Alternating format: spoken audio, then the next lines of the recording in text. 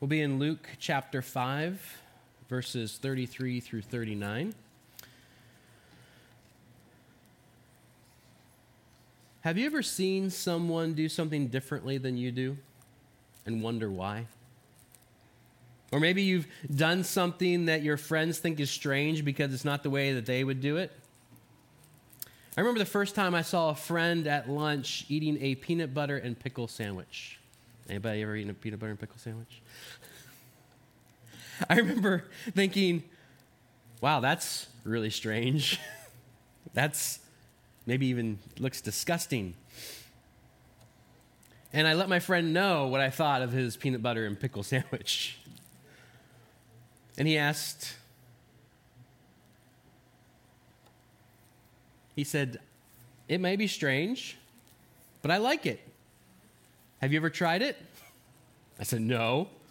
Well, how do you know you don't like it and that it's strange if you've never tried it?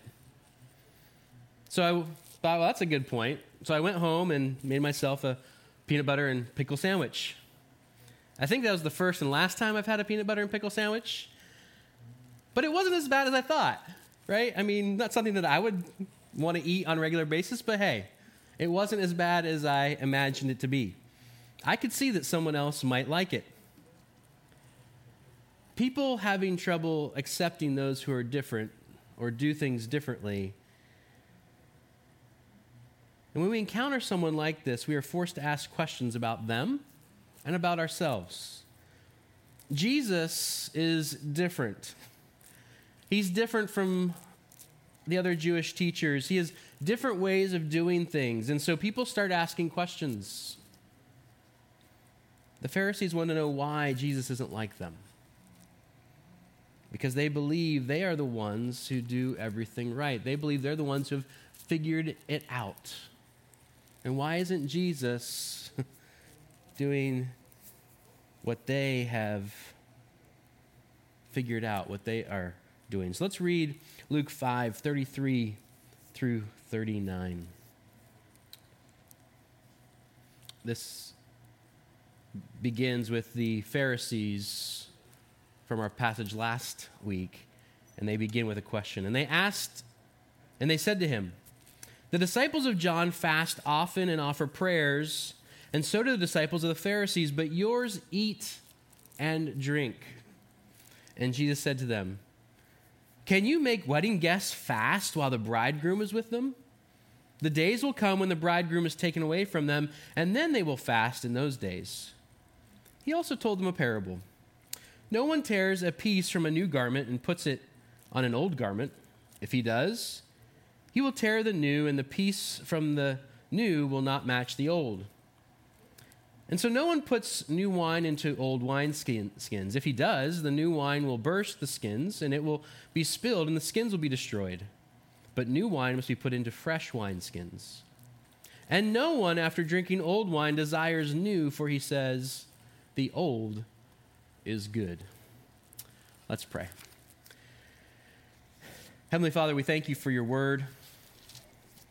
We thank you for your Son, our Savior, Jesus. We thank you for the newness that he brings. We pray that you'd help us to see with eyes of faith, to hear with ears of faith, Lord, what Jesus is teaching us this day. We pray all this in his name. Amen. So we are continuing, as you might guess, our series in the Gospel of Luke. And last week we were in Luke chapter 5, we were in the previous few verses, in 5:27 through 32. And Jesus had just left the place where he had healed the paralyzed man, the man that his friends lowered down through the roof. Jesus had just left that place, and he saw Levi. Levi was a tax collector, and Jesus called Levi to follow him. And in response, Levi gives a great feast. He gives a great feast in Jesus' honor and invites all of his friends, as you might do at a great feast. You invite your friends, and his friends are tax collectors and sinners, or as Luke says in the Greek, they were super sinners, sinners, really bad sinners. And when questioned about eating and drinking with people like this by the Pharisees, Jesus says that those who are well don't need a doctor, but it's the sick who need a doctor. And we saw that our text caused us to ask one of two questions. The first is for those who have never followed Jesus, who have maybe not come to a place in your lives where you see your need for Jesus. And the question for you that the text poses is, do you know you're sick? Do you know that you're sick, in need of the healing touch of Jesus, just like the man with leprosy, just like the paralyzed man who had physical ailments? We are spiritually ill in need of Jesus' healing touch. But there's also the question for those of us who are followers of Jesus, for those of us who realized in the past that we were indeed sick, like the man with leprosy, like the paralyzed man, that we are in need of Jesus' healing touch. There's a question for us there as well. Have we forgotten what it's like to be sick? Have we forgotten our need to be healed? You see, what we need to know for the first time, or what we need to never forget, is that no matter how long we've followed Jesus, Jesus eats and drinks with sinners. You see, Jesus eats and drinks with sinners in fellowship with mercy. And when we have been in fellowship with Jesus and have received the mercy of Jesus, then we are to follow him and to engage in the same practices, in the same way that Jesus himself welcomed us into fellowship with him. Our text today picks up in this context of the feasts. After hearing about the need of the sick to be healed, the Pharisees ask another question about fasting. They see Jesus feasting and not fasting. And this is different. This is strange. It's like my friend who ate a peanut butter and pickle sandwich. Why are you doing that? That's odd. It's different. People don't do that. What makes Jesus think he and his disciples don't need to do what we are doing, what everyone else is supposed to be doing? What makes Jesus think he and his disciples don't need to fast? And Jesus will answer them. We're going to look at this answer that Jesus gives them. And it's largely around this idea that there's something new happening. New and different. Now, new and different isn't necessarily good, but it can be. And we can dismiss the new and different outright because we like the old. We're comfortable with the old, right? I mean, many of the things that we like to wear are old things, right? It's fun to get new stuff and to dress up and to go out. But a lot of times if we are looking for something comfortable to wear, it's something old, right? An old t-shirt, an old pair of jeans, an old pair of sweatpants. Something old is what we often go to that's comfortable. We'll often believe the old is the only way. But Jesus brings something new. And he challenged the Pharisees and the people of his day, and he challenges us still today. And we have to ask ourselves this question that Jesus is posing to the Pharisees and to us. Are we okay with the old? Or are we willing to try new and different? Are we willing to try new and different life that Jesus brings? For those of us who are followers of Jesus, maybe we've gotten comfortable in our old ways and not willing to seek the new that Jesus is calling us into. And for those of you who may not be followers of Jesus,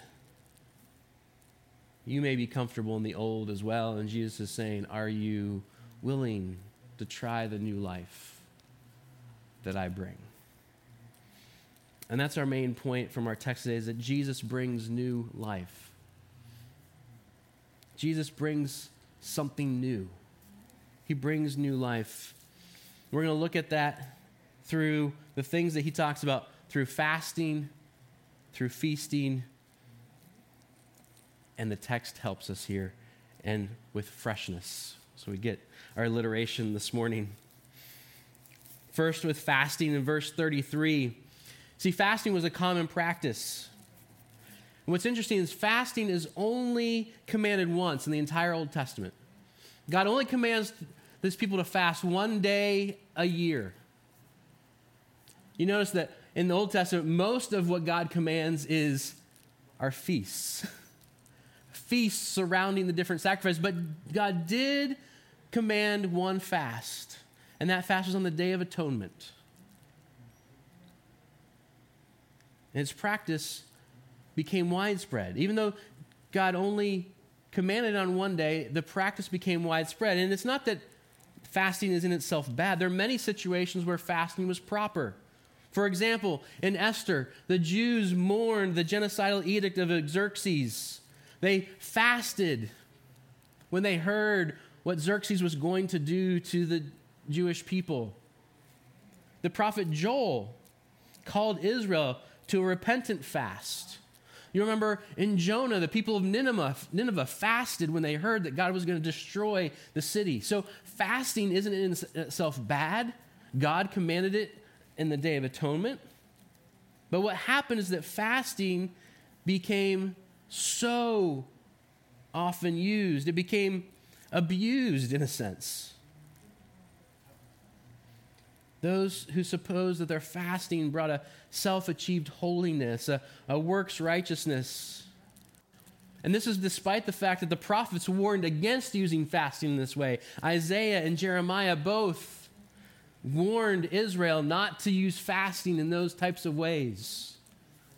And by Jesus' time, the Pharisees had taken it to a whole other level. They had put fasting on steroids, so to speak. You fasted at least twice a week, according to the Pharisees. Godly people would fast twice a week on the second and fifth days, on Mondays and Thursdays. So just in case you needed to know, Mondays and Thursdays were the days that you are supposed to fast. They were the fasting days. Whether there was anything in your life or in the life of people of Israel that required a fast, you were to fast anyway. And for them, fasting meant a sense of mourning. Some Pharisees viewed it as sacrifice, a mournful offering of one's own flesh to God that would gain God's attention. And the overall effect was that the true religion was experienced through fasting. And when fasting, the Pharisees would sometimes try to look as sad as possible. They would whiten their faces to look emaciated. They refused to wash. That's, gross. And they wore their clothes in disarray to show that they were fasting.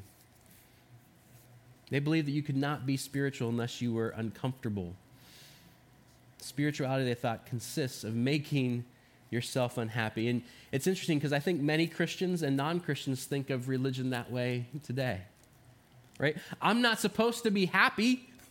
This is serious business. And while there are certainly times for solemnness, for fasting, right? Jesus, we read just in a few chapters before, Jesus fasted in the wilderness before he went into battle with Satan and his temptation. The primary image in Scripture we have is not fasting of life with God, of life as a follower of God. The primary image that we have is feasting. Right? I just mentioned a few minutes ago that in the Old Testament, the sacrifices that you made, the way, all the different events that God placed in the life of his people to help them remember his great works, to help them remember their need for him, were feasts.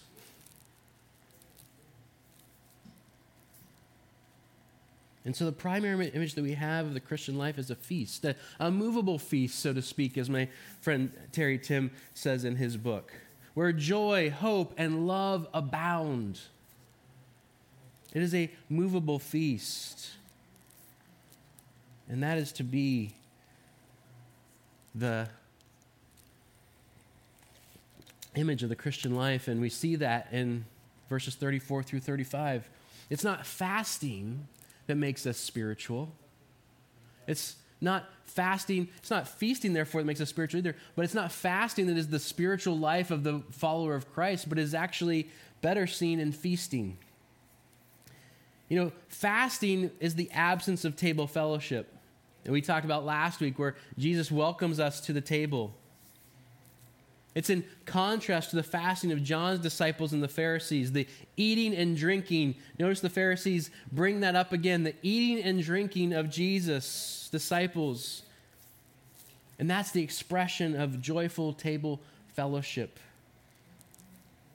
Jesus responds to their questions by saying, you can't make the guests of the bridegroom fast while he's with them. Right? The explanation that Jesus is giving is packed with a lot of meaning for the Jewish hearer and should be for us as well.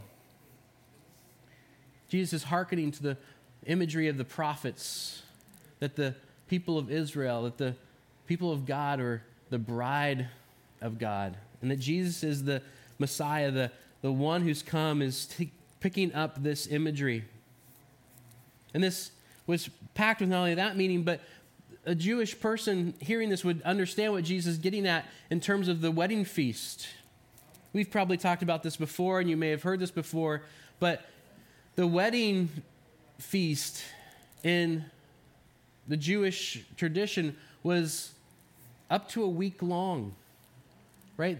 There was a big celebration where they ate and drank and celebrated all week together.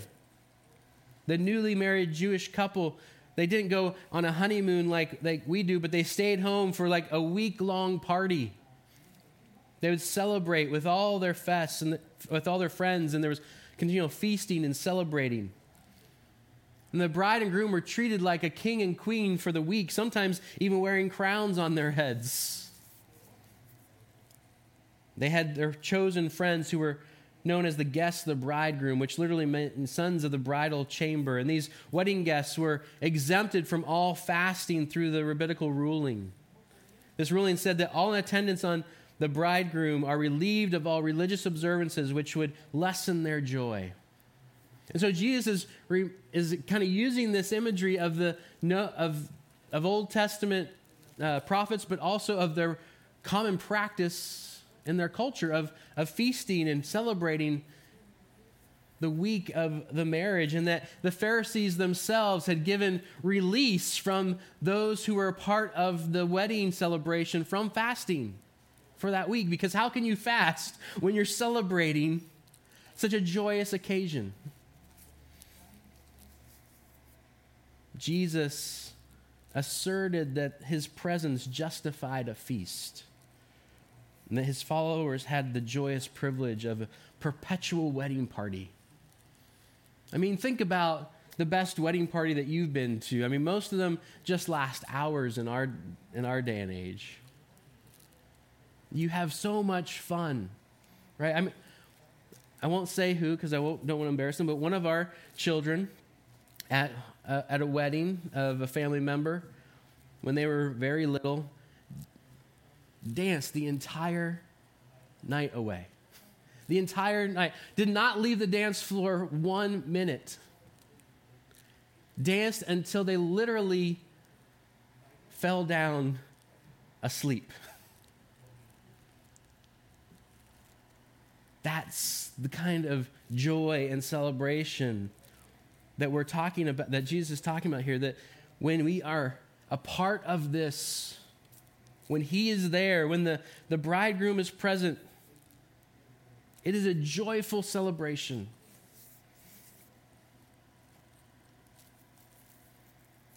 It is a joyful celebration. It anticipates the messianic feast when Jesus takes his bride, the church. that we see in the book of Revelation.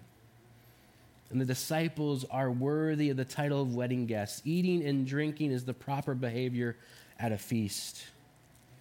And Jesus' ministry is seen in terms of the messianic banquet. The disciples of Jesus cannot be compelled to fast.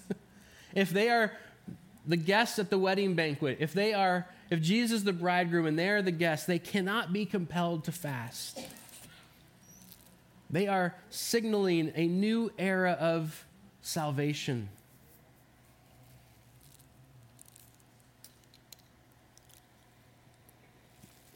And Jesus' table fellowship reveals something about his person and his work. Not only is it a celebration, but in Jesus' table fellowship, in the combination of eating and drinking and teaching, it reveals the essence of the kingdom. Right? And what Jesus does reveals the essence of the kingdom, right? We can think about the images that we see and how this will unpack throughout the Gospel of Luke and beyond, but no one broke bread like Jesus did. No one ate with sinners like Jesus did. No one taught about the kingdom of God like Jesus did. And this continues to grow throughout Luke. We continue to see it unpacked more and more about about who Jesus is and what he does and who he calls his disciples to be and how to live out. And it climaxes on the road to Emmaus, right? After his resurrection, when Jesus breaks bread in Emmaus and the disciples, their eyes are open and they see him for who he is and they understand what they had not understood about the kingdom of God, about his work up until that point. And then we see it continued in the book of Acts about how the kingdom of God and Jesus Christ continues to grow in this image of the banquet, of the feast, of table fellowship.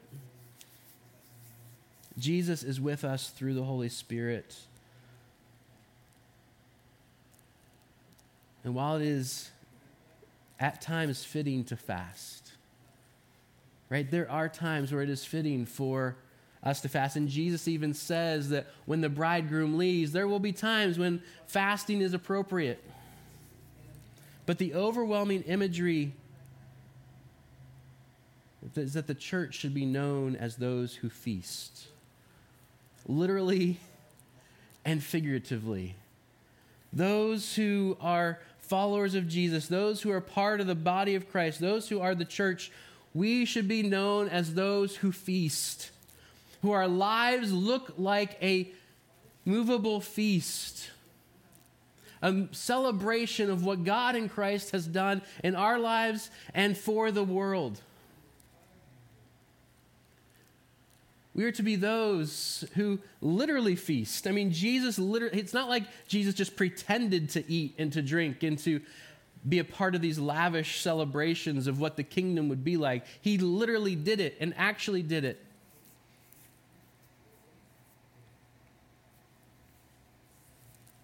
I think sometimes we as Christians can think of that as excessive. And it can be.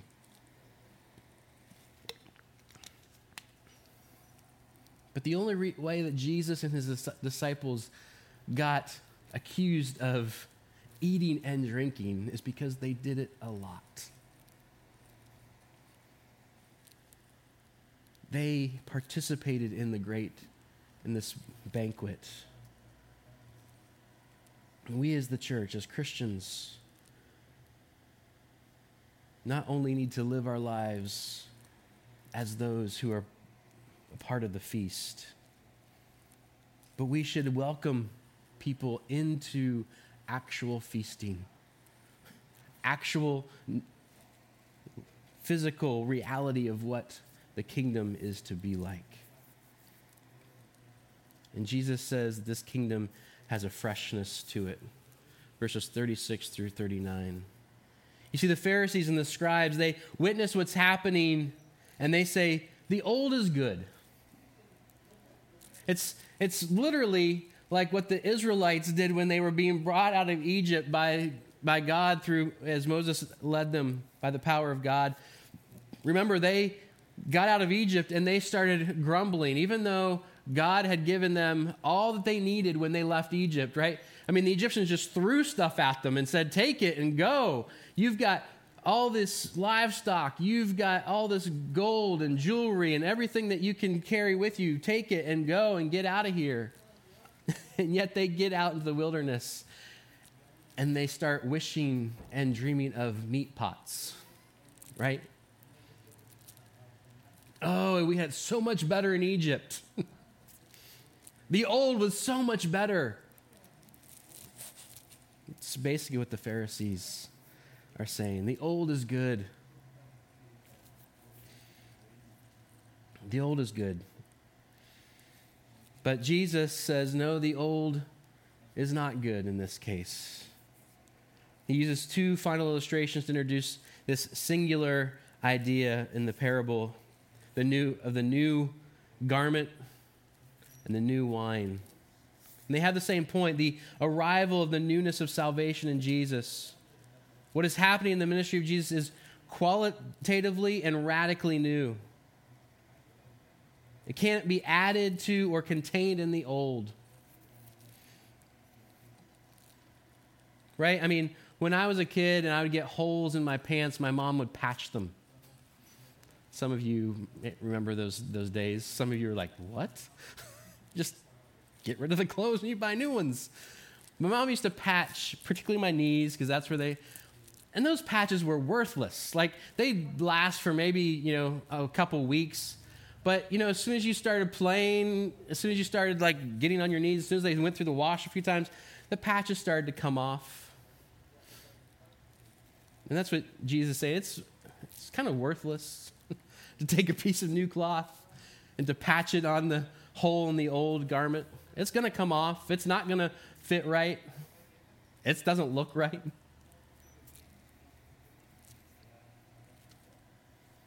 And then he uses the imagery of the wine. Now, humanly speaking, old wine is good, right? Jesus even says, he says, no one who drinks old wine is going to say that new wine is good, right? No one, right? I mean, Jesus is saying the best wine is wine that has aged. The old wine, that's the good wine. Humanly speaking, it's qualitatively better than new wine. And one who has tasted properly aged wine would never prefer new wine. I mean, if you've ever tried new wine by accident or on purpose, it has a very almost vinegary taste. It is just really not pleasant to the palate. But Jesus is saying the kingdom of God is not normal, right? It's not what you would normally expect. The kingdom is hidden in the new wine.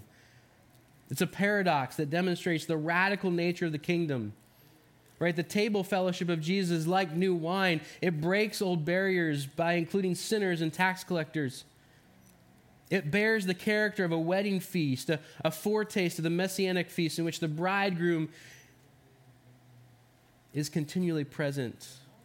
And it brings forward into the present the eschatological blessings of salvation. In order to taste the new wine, we must radically break with the past by repentance, turning away from the old wine and rejecting it and coming to Jesus, coming into the new. This is the essence of what Jesus is saying here. And for Luke, this is not just a comparison in this parable between the compatibility of the old and the new, but it's between the present and the future, or the presence of the future now through the new wine and new wineskins. In the table fellowship of Jesus, not only is the new incompatible with the old, but the future blessings of the new era are brought into the here and now, presented as the new wine.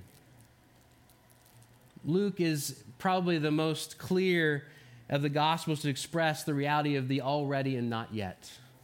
That tension between what is going to happen in its fullness and what has been promised to happen and what is happening now. The new end-time wine of the present age must be compatible with and stored in the new in nature wineskins of the age to come. They need to be together. Both the wine and the wineskins are from Jesus and the bringer of the new era of salvation. This is the freshness of the kingdom. It has come. And it expands and grows, and it will come in its fullness. Right? This new wine that fills these wineskins and continues to grow and to ferment properly and to grow will one day be the best good wine because it has aged properly. It has become what has always been meant to be.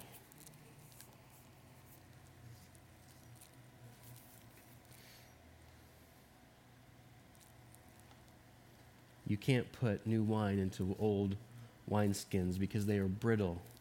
They are inflexible. They would burst, and you'd lose both the wine and the wineskins. And Christ produces an expanding joy just like this new wine. The new wine of life cannot be restrained by the old unyielding structures. It is the expulsive power of a new affection that the great Scottish preacher Thomas Chalmers called it. He argued carefully that only when Christ becomes the delight of the human heart will the old sinful desires begin to lose their grip over us.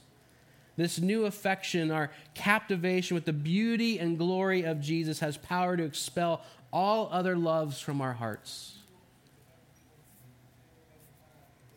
This is the new wine. Expanding and growing.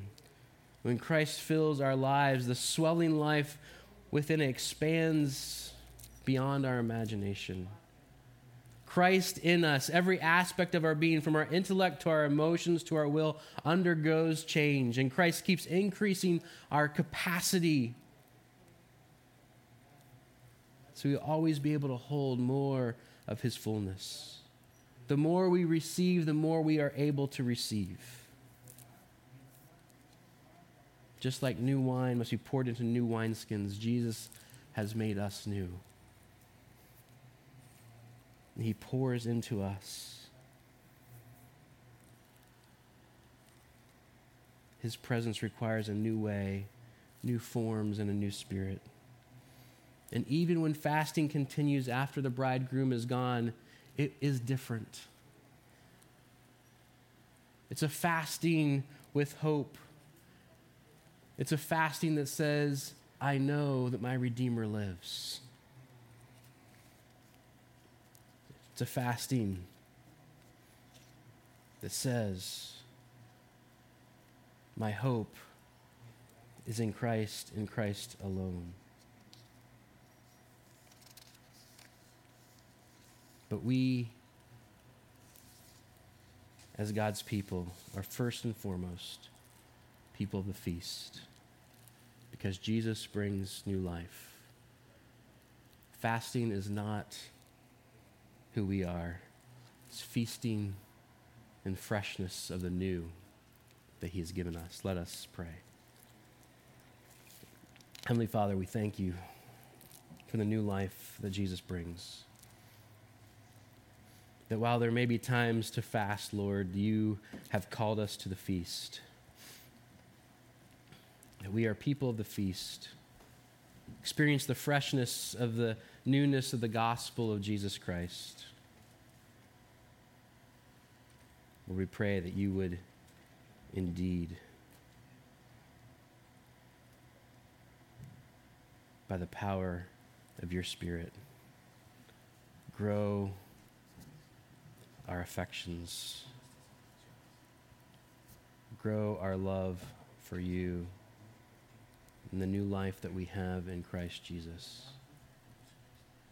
We pray this in his precious name.